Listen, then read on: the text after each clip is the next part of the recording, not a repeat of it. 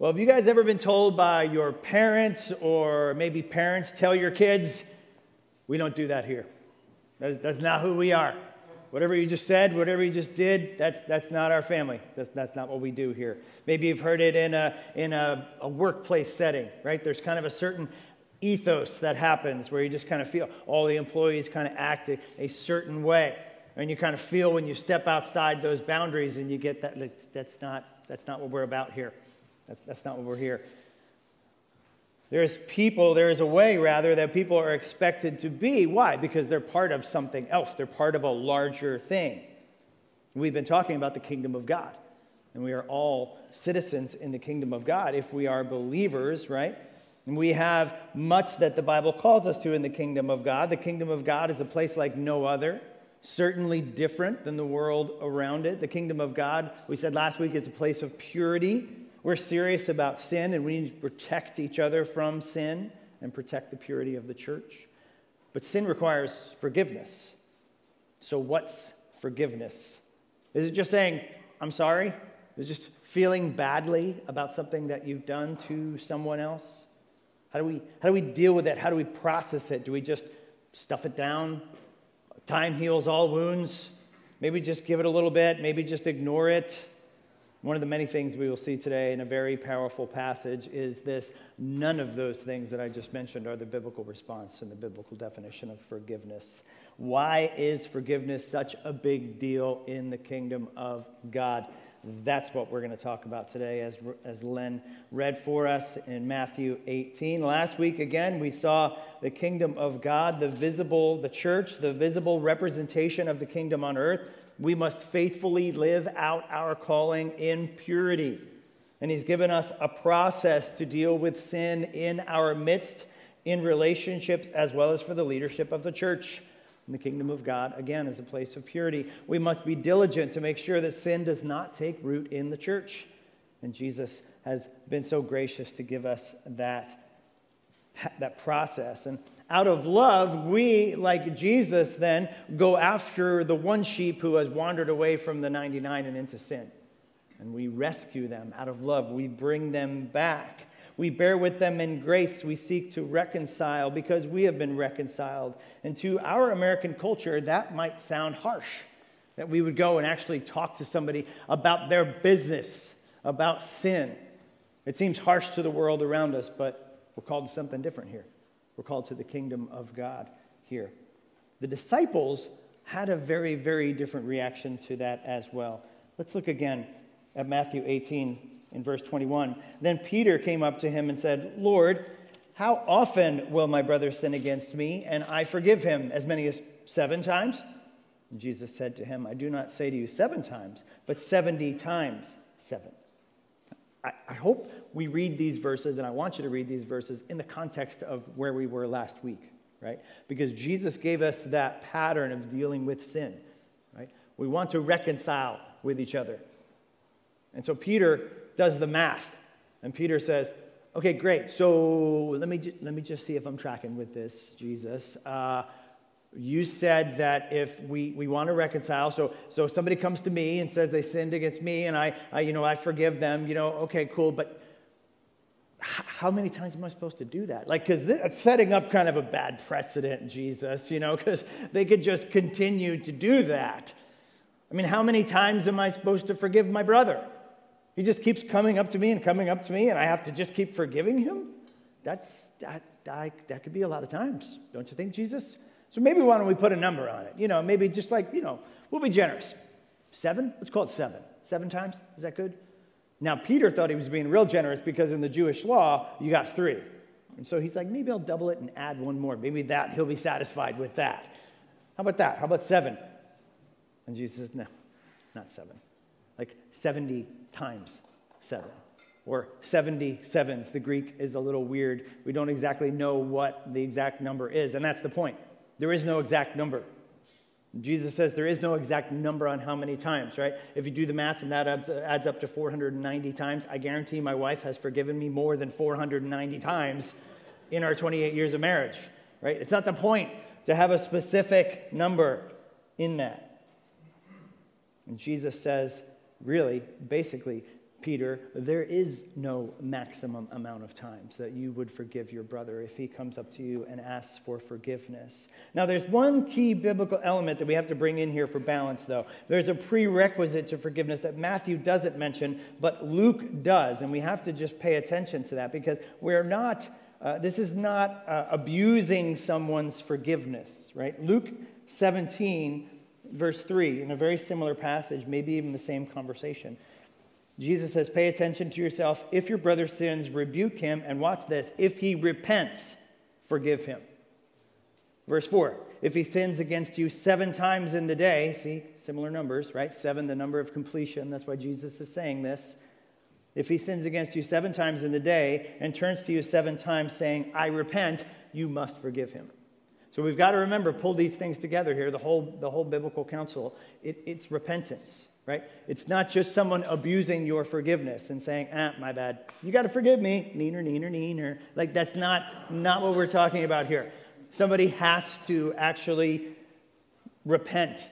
And to repent, that means you are turning. It's an inward turn. I'm turning away from that sin. I no longer want to do that. I understand what that did to you.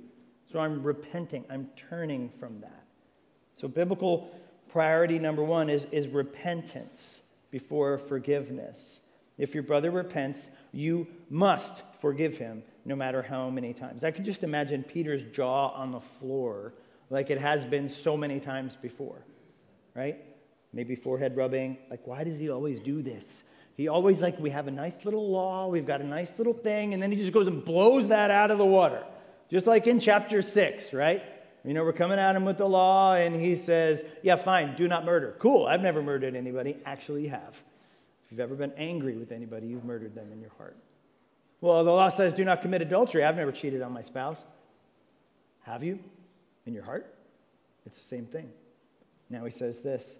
Guess what? If somebody comes up to you and repents and asks for forgiveness, you're not going to hold them to the letter of the law. You're going to go beyond that in grace. You are going to forgive them as many times as they need you to. And Peter, of course, that's crazy. They just keep sinning and I keep on forgiving. When do I get my revenge in this, Jesus? When do I just cut them off out of my life? You don't. Why not?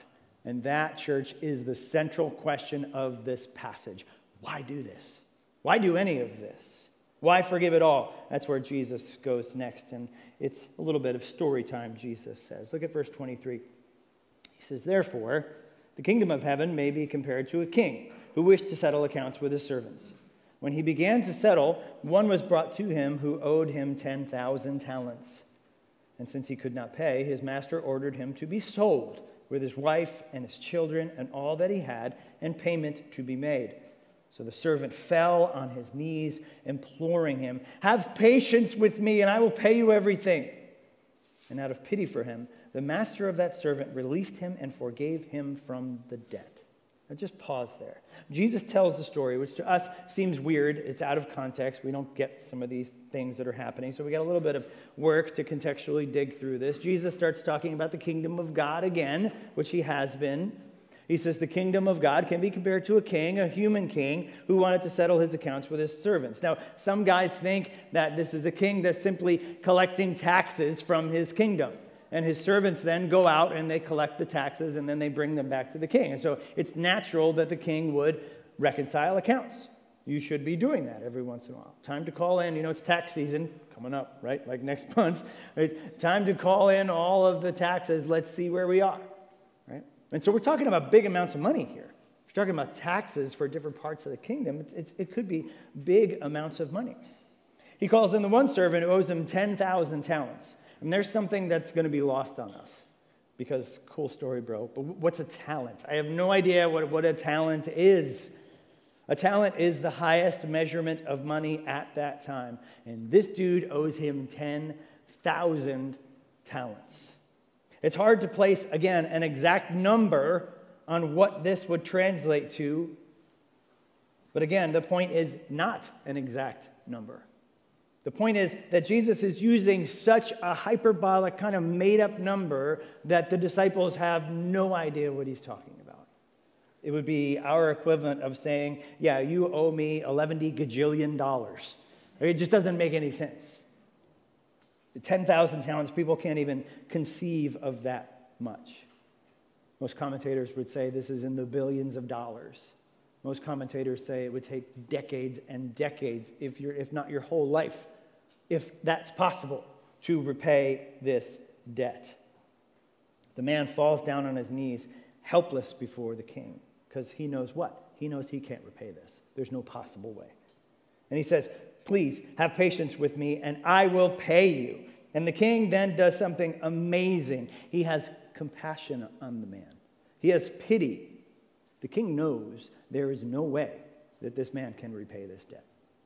He could say that. He goes, okay, fine, I'll give you another 10 years. 10 years. Never going to happen. He knows that. He knows there's no way that this person can repay the debt. So what does the king do? He has mercy on him. He forgives him the debt. He says, you know what? No more debt. You're released. You don't have to pay me back at all. This is an astounding act of mercy and compassion on the part of the king. And you're catching the parallel, church? We're that guy. We're the servant. God is the king. We owe God a debt that we could never pay. That is so enormous. And we fall down on our knees before our king and we say, have mercy on me.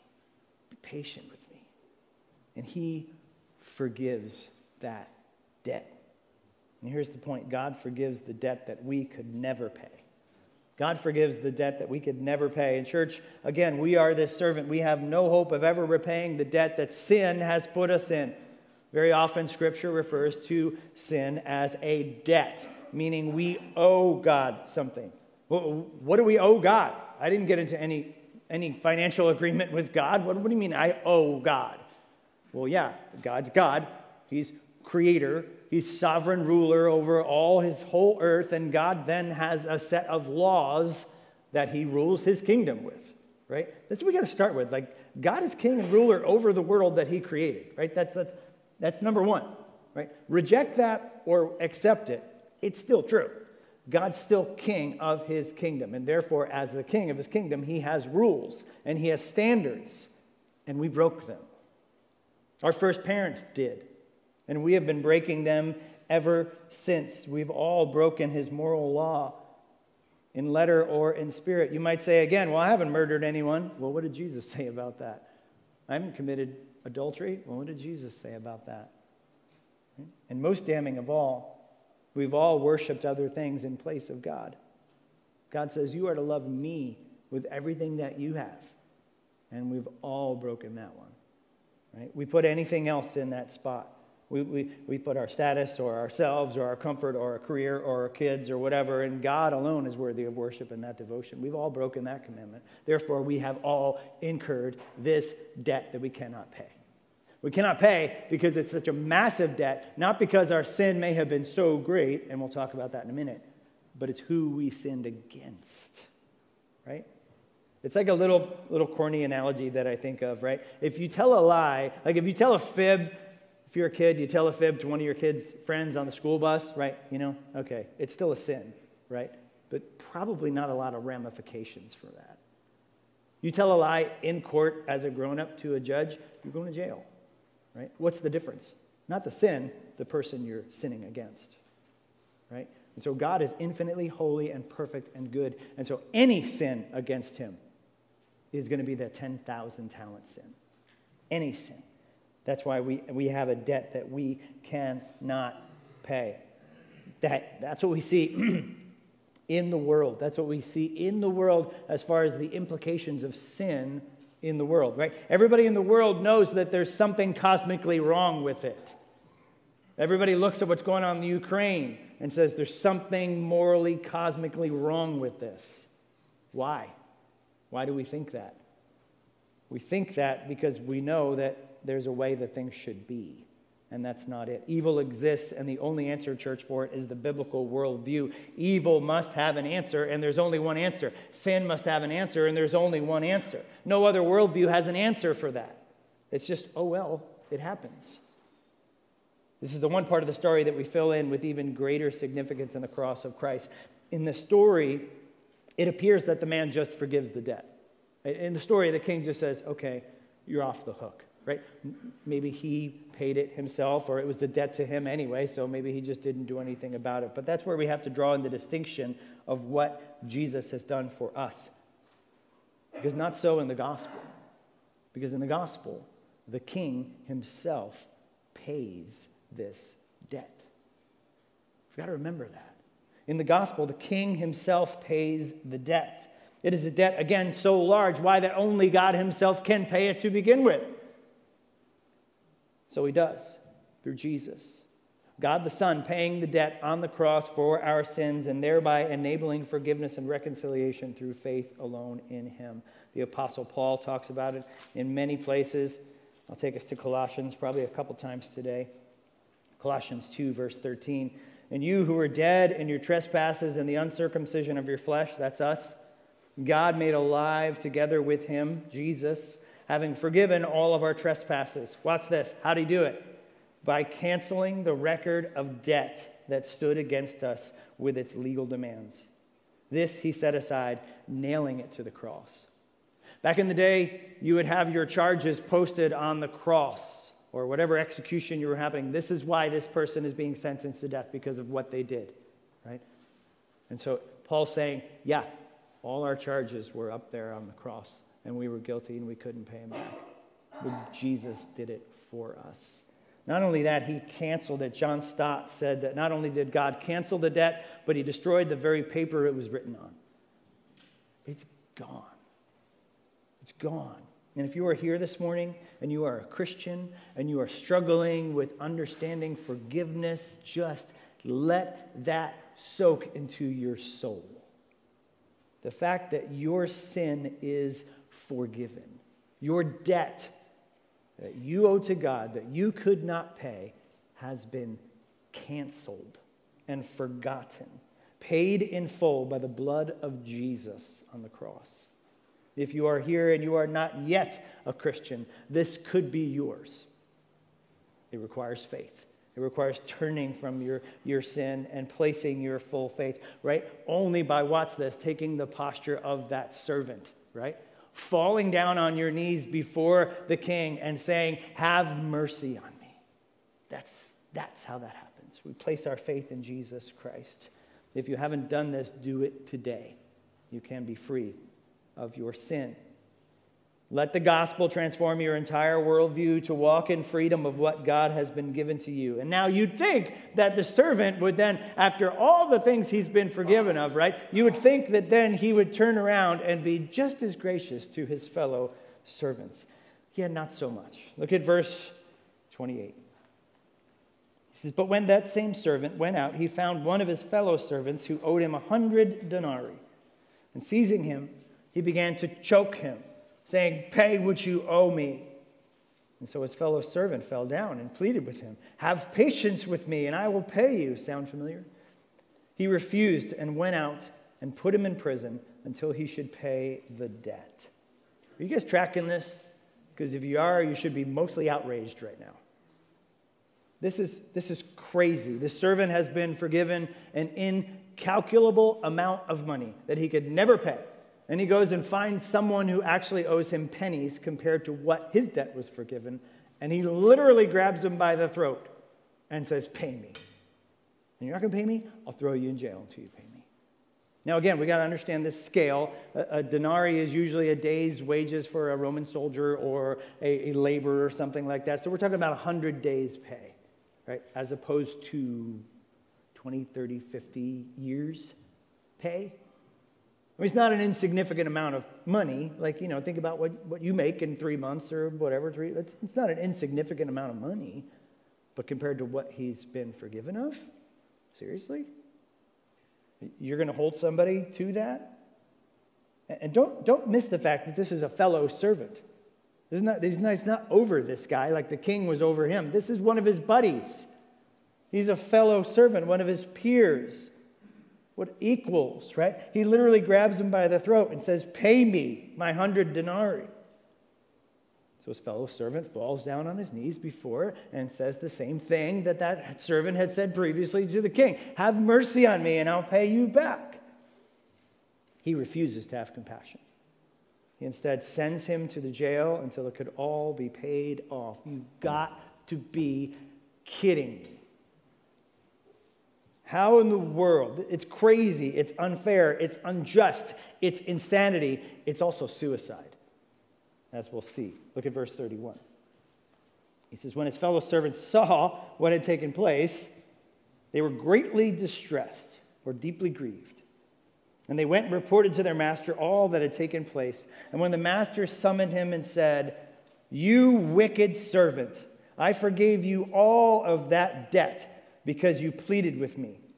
And should not you have had mercy on your fellow servant as I had had mercy on you? And in his anger, his master delivered him to the jailers until he should pay all of the debt. So his fellow servants, right, they all work for the same king. They're all equally outraged that one man would treat another fellow servant in this way. This brainiac guy did this in public, right? So everybody saw him doing this, and everybody knows how much he's been forgiven by the king, right? Because probably just like Tuesday, he was the guy falling down before somebody else saying, have mercy on me, I'll pay you back, right? And now this is happening again. People are putting these pieces together. So guess what? They immediately go and rat him out. They immediately go and report to the king. Guess what? Remember how you forgave him all that money? He didn't forgive his fellow servant pennies. The king is outraged. And he calls the servant in again and he says, you evil servant, seriously? After I forgave you zillions of dollars that you are never able to pay back, you're going to throw someone in jail to make him pay thousands of dollars? You think of all people, you would be the one to know what mercy is. You think of all people, you would remember what you've been forgiven of. And you would forgive your fellow servant. Now guess what? You're the one that's going to jail. And you're never getting out because you're never going to pay that debt. He will literally spend the rest of his life in punishment. The Greek here is actually not jailers, it's actually torturers. So they're going to torture him for the rest of his life because of this. He'll be punished for his lack of forgiveness. And here's the point. Those who are forgiven forgive others. Those who are forgiven forgive others. I can feel some of you thinking hard on that. Almost the Peter reaction, right? Hold up, Pastor Mike. Wait a second. You don't know how much I've been sinned against. You don't know the ways that people have sinned against me. Pretty big stuff. And you just telling me I just got to forgive. I just got to sweep it under the carpet? That's not what I'm saying. But I am saying you have to forgive. So just because God forgave me, I'm just supposed to forgive anybody and anybody. Like just no matter what they did to me. What if it's something terrible? What if we've been sinned against in life-altering ways? Like traumatic sexual abuse. And God just says, I got to forgive him. First, I hear that loud and clear, okay? I get that. I understand that. So let's define terms here. I'm not saying we should just be sweeping things under the carpet. I'm not saying we should just ignore it or stuff it down or downplay any sin. Let's define forgiveness. I'm borrowing a lot of this from a biblical counseling seminar that we had many, many years ago. A few things that forgiveness is not. First of all, forgiveness is not a feeling. It's not a feeling. Forgiveness is not a feeling. It's an action. It's a transaction, actually. Second, forgiveness is not forgetting. That's something that you will hear in the world, right? That's the measurement, the litmus test of forgiveness. And they might say, well, if you haven't forgotten about it, then you really haven't forgiven him. Wrong. If you've been sinned against, if you've been sexually assaulted, you're not forgetting that, right? God will bring healing and recovery through his grace. But you're not going to forget. That's not the litmus test. Forgive and forget is not biblical. That's not what we're talking about here. Forgiveness is also not excusing sin. It's not just sweeping it under the carpet and saying, don't worry about it, stuff it down. It's not going to stay down, church. It's not going to stay down. It's going to come up. Maybe decades later, it's going to come up, and it's going to come up in really weird and twisted ways. And it's going to come up in ways to try and shut that voice up inside your soul that is screaming for reconciliation. You're going to try to shut it up with distractions or substances or whatever else it is. It's going to come up. So what is forgiveness? Two helpful definitions. The first one from Jay Adams says it this way. Forgiveness is a lifting of the charge of guilt from another. It's a formal declaration of that fact and a promise which is made and kept to never remember the wrong against him in the future. So when someone sins against us, church, there's guilt, right? There's guilt that actually happens. An offense has occurred. They're guilty of sinning against us. Forgiveness, then, is then the lifting of the charge of guilt. By forgiveness, I am saying that you are no longer guilty of sinning against me. I am declaring you innocent. After that, of course, we have to walk through the emotional and relational issues that are there, right? But forgiveness is at its core, it's a legal transaction, right? We sinned against God. We are guilty, right? What does God do for us? He declares us forgiven, justified. It's a thing. Same thing with forgiveness. You saying, I know, I understand that you sinned against me. We all understand that, right? I know you're repenting and you're asking for forgiveness, and thereby I'm granting it to you. Chris Bronze, in his book, Unpacking Forgiveness, very helpful book, defines it this way. Forgiveness is a commitment by the offended party to graciously pardon the repentant from moral liability and be reconciled to that person, although not all consequences are necessarily eliminated, right? We've got to separate forgiveness from consequences and emotional stuff, right? Forgiveness in and of itself is a legal, spiritual transaction. You're declaring them innocent because there was guilt. There are two parts here. In our emotionally driven world, we focus so much on the second part. We focus on our feelings. Yes, sin is destructive. Yes, it causes emotional pain and suffering, and we want that to go away as soon as possible, right? But you can't do that. To biblically understand forgiveness, church, we have to realize that the emotional pain will never go away unless it is dealt with at the cross. It will never go away unless it is dealt with at the cross. The actual guilt, right? You've got to separate between guilty feelings and guilt. Guilty feelings are often there because of the guilt. So we're here in America, we have guilty feelings. We don't like negative feelings. We don't like pain. We just want the guilty feelings to go away. Okay, that's not the root of the issue. The root of the issue is the guilt. We have to deal with the guilt first. Then you can deal with the guilty feelings that will follow. This is why a secular, humanistic, or atheistic worldview cannot truly forgive. You can't. Here's why. There was an actual guilt. Somebody's actually guilty. Somebody actually sinned against you. So if you don't have the cross, what happens to the guilt? No, somebody needs to pay for that sin. You're right. So in a secular, atheistic worldview, who does? Nobody does, right? How do they deal with it? Who pays for it? Forgiveness requires that someone pay for the guilt. And only a biblical worldview has that payment. You've got to remember that. It's through the precious blood of Jesus Christ on the cross. Forgiveness is an act of the will. It's not an act of the emotions. Forgiveness then is costly. And so how do we forgive? And I want to maybe try to look at three scenarios here. First, no forgiveness, right? It's kind of what I just pushed on with a secular worldview. A non-Christian sins against another non-Christian. How do they handle forgiveness? Well, the bottom line is spiritually they don't. There's no transaction. The debt hasn't been paid at all. The guilt hasn't been remedied at all. They can't. Without faith in Christ, there's no way to pay for the guilt. They probably handle it in all the ways that people usually do. They say they're sorry. They want to let time heal all wounds. They're going to overcompensate with kindness or stuff it down and try again to keep that voice quiet in their souls that's crying out for reconciliation. Right? Let's look at a best case scenario. Let's look at full forgiveness. Right? We have two Christians. One Christian sins against another Christian. right? They realize that immediately, and they go to the other Christian, just like Jesus taught us last week, and they say, look, I sinned against you in the following way. I feel really badly about it. I don't want to be that way.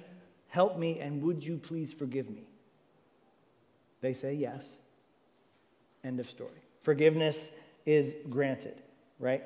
Cost paid by Jesus on the cross. Don't you feel that, right? When somebody sins against me, you feel that. You feel like, no. Somebody's got to pay. There has to be some sort of reconciliation here. That's the cross. And so when we are, as Christians, coming together and we sin against each other, right, we remember, yes, we're not minimizing that sin against each other. It was paid in blood. That's how much it cost. And that's the debt then is satisfied, right? And over time, of course, we have to walk through the relational issues and the emotional issues, and that's why we're here as a community to do that with each other, right? But we all know that it doesn't work like that all the time, right?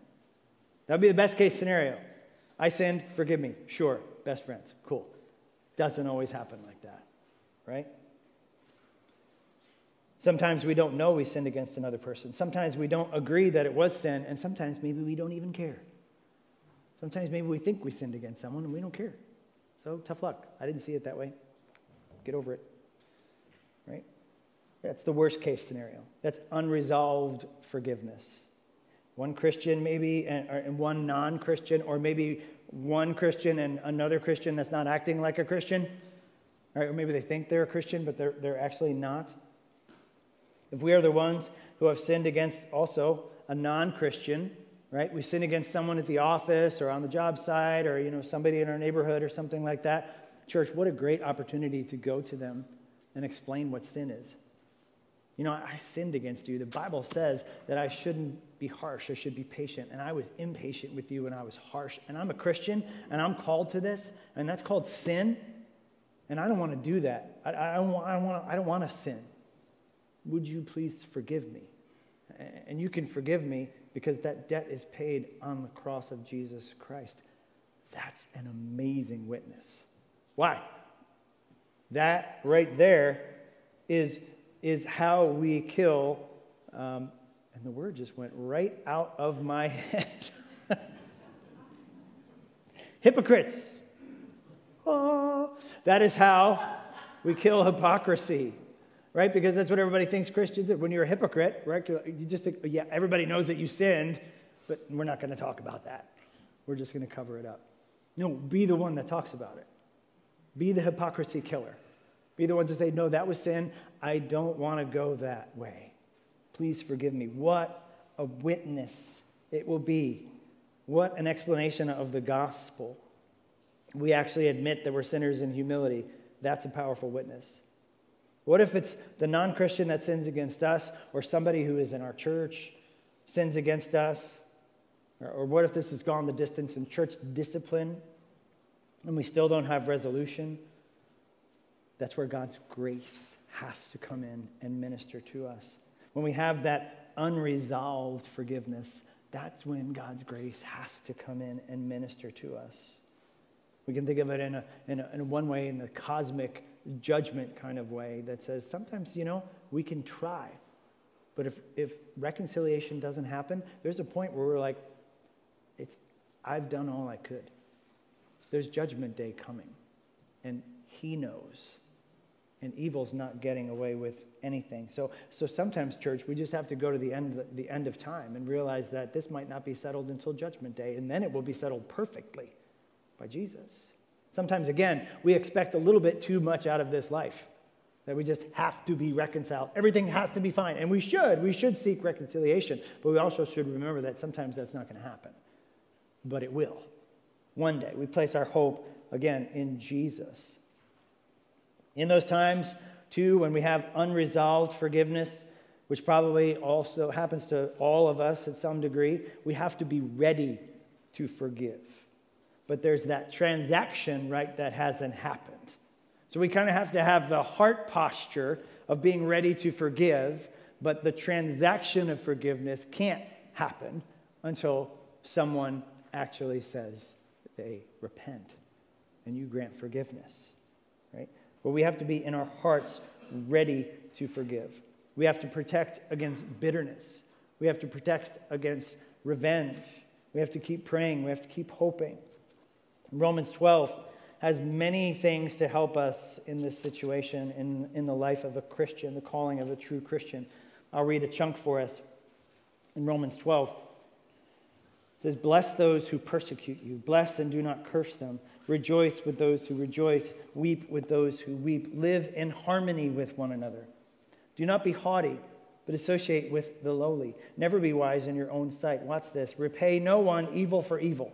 Well, that person, we're unresolved, I'm cutting them out. Or I'm not treating them the same way I treat my other brothers and sisters.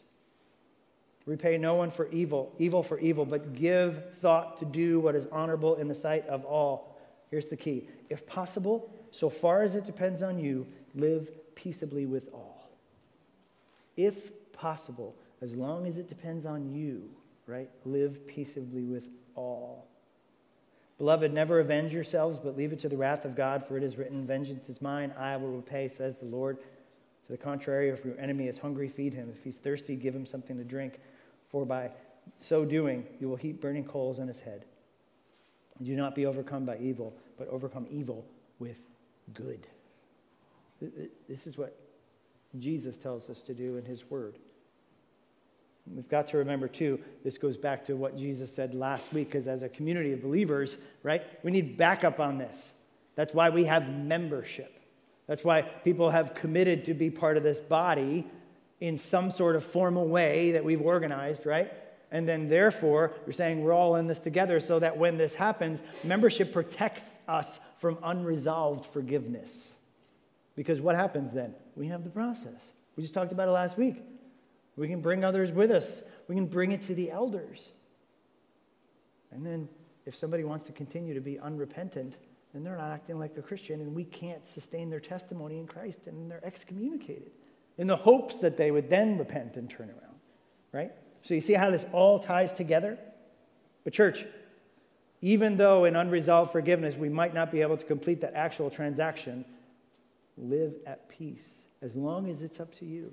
Keep praying, keep hoping. If it's a situation where we need to involve the church, and others among members, we need to do that in the hopes of reconciliation.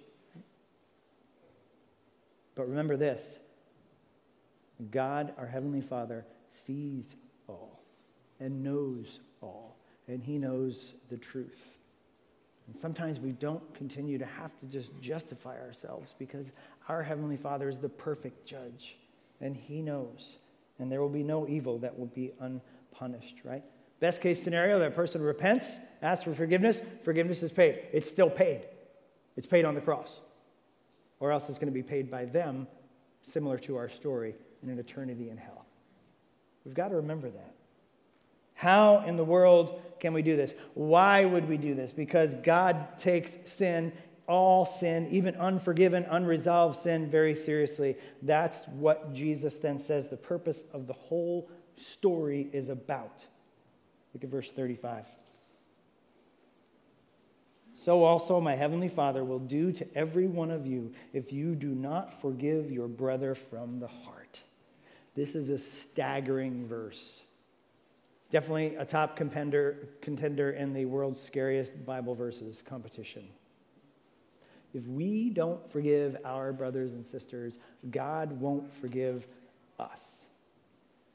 How in the world? Do you see how bad, truly bad, unresolved forgiveness is? It should be an immediate comfort to us. In those that refuse to repent and resolve sin, justice will be done again. Right? But it also should strike fear into our hearts and should cause us to peer more deeply into the meaning of the gospel and what we've been forgiven for ourselves. Church, since we have been forgiven so much, how can we possibly withhold forgiveness from someone else? What we've received vertically from God in forgiveness, then we extend horizontally to each other. And Jesus literally adds the "or else." Or else you will not be forgiven. Here's why.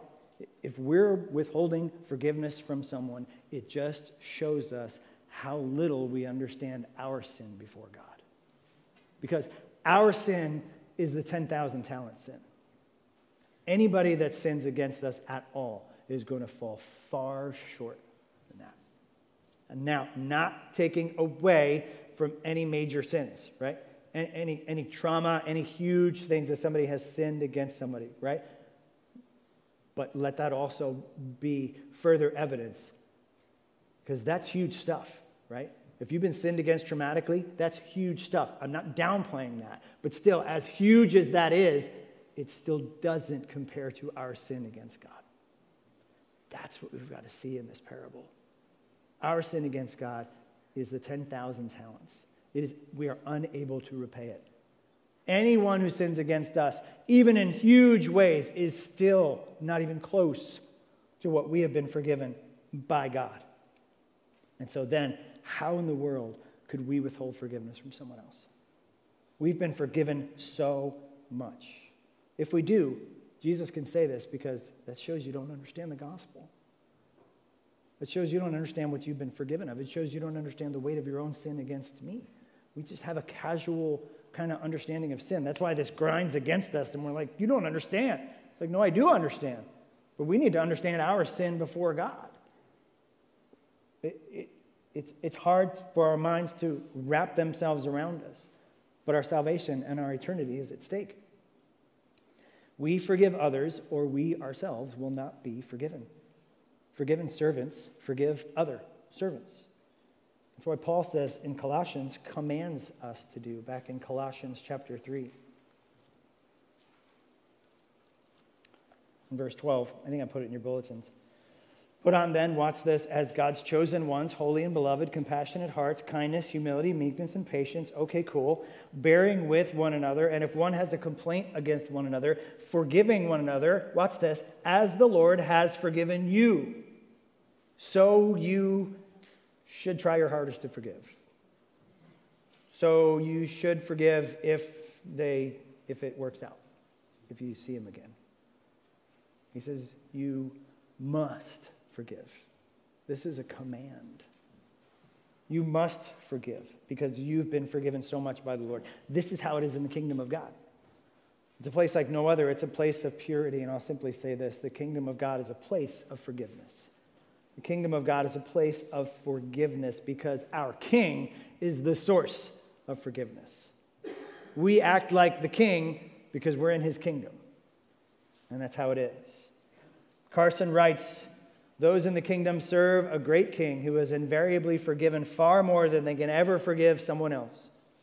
Therefore, failure to forgive excludes one from the kingdom, whose pattern is to forgive. He says, you don't forgive somebody else, you're not in the kingdom because you don't understand what it's like here. You don't understand what God has done for you. The kingdom of God, you could say it the other way, the kingdom of God has no place for unforgiveness. There's no place for unforgiveness in the kingdom of God. The king forgives us, so all of his servants must also forgive each other. We see this all over the Bible.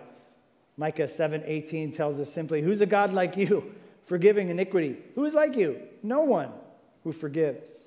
Jonah whined when God was going to forgive the Ninevites, which is one of my favorite parts of the Bible. He literally whines that God is a forgiving God. He's like, I knew you would forgive them. They're just like you to be so merciful and kind and forgiving. I want to see them smoldering piles of dust. Jesus in the Lord's Prayer teaches us to pray, forgive our transgressions. Why? As we forgive those who have transgressed against us. The kingdom of God is a place of forgiveness. This is one of those weeks where the Holy Spirit does all the work of application for us, right? Because I can tell through the looks on your faces that we've all thought of our past, and we've all thought of things where it's like, maybe you're, that one situation, that one person, it's not really forgiven, and I'm still not forgiving them, right? Holy Spirit does the work. The relationship is unresolved because of sin. Do it. Go. Don't delay. Pray yourself up. Take the log out of your own eye. Go talk to them. Seek forgiveness and reconciliation if you need the church. That's what Jesus has given us the church and membership for. Tell the story of how much you were forgiven. Maybe you're here this morning and these pieces of the gospel, then, these bigger pieces about sin and our sin against God have fallen into place for you. The depth of your sin has been realized a little bit more. Maybe it clicked that you owe God a debt that you cannot pay this morning. He paid it. Forgiveness and freedom from that sin can be yours. Again, don't delay. Place your full faith in Jesus Christ. Maybe you're here today and you're working through the carnage of unresolved sin, where you've been deeply hurt by sin. I'd say this: run to the King. Run to the King of the kingdom, our protector, our defender, our perfect judge. Run into the refuge of the kingdom, which is the place of forgiveness, and let the reality of true forgiveness in Jesus grow those little springs of hope back in your soul. Kingdom of God is a place of forgiveness. Father, this is a tough word this morning as we think about how much we sin against each other, Lord. We think about how prevalent it is. We think about the damage that sin does and has done.